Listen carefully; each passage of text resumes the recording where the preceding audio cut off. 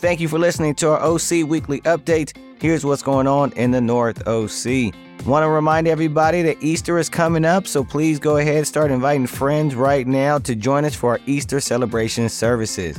Also, want to remind you of our action step and prayer for the week. We want to reflect on our view of money and share it with a friend. Also, pray every day this week that our church can have the same view and value about money that Jesus has.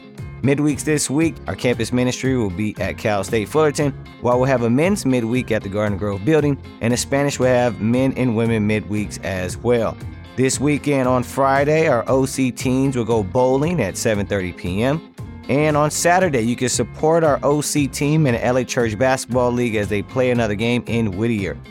For Sunday, our worship service will meet at 10 a.m. at the Garden Grove building. We'll be streaming live on Facebook. Our Spanish service is at the same time at the same place. Also, our family group leaders and shepherds meeting will take place at 12 noon.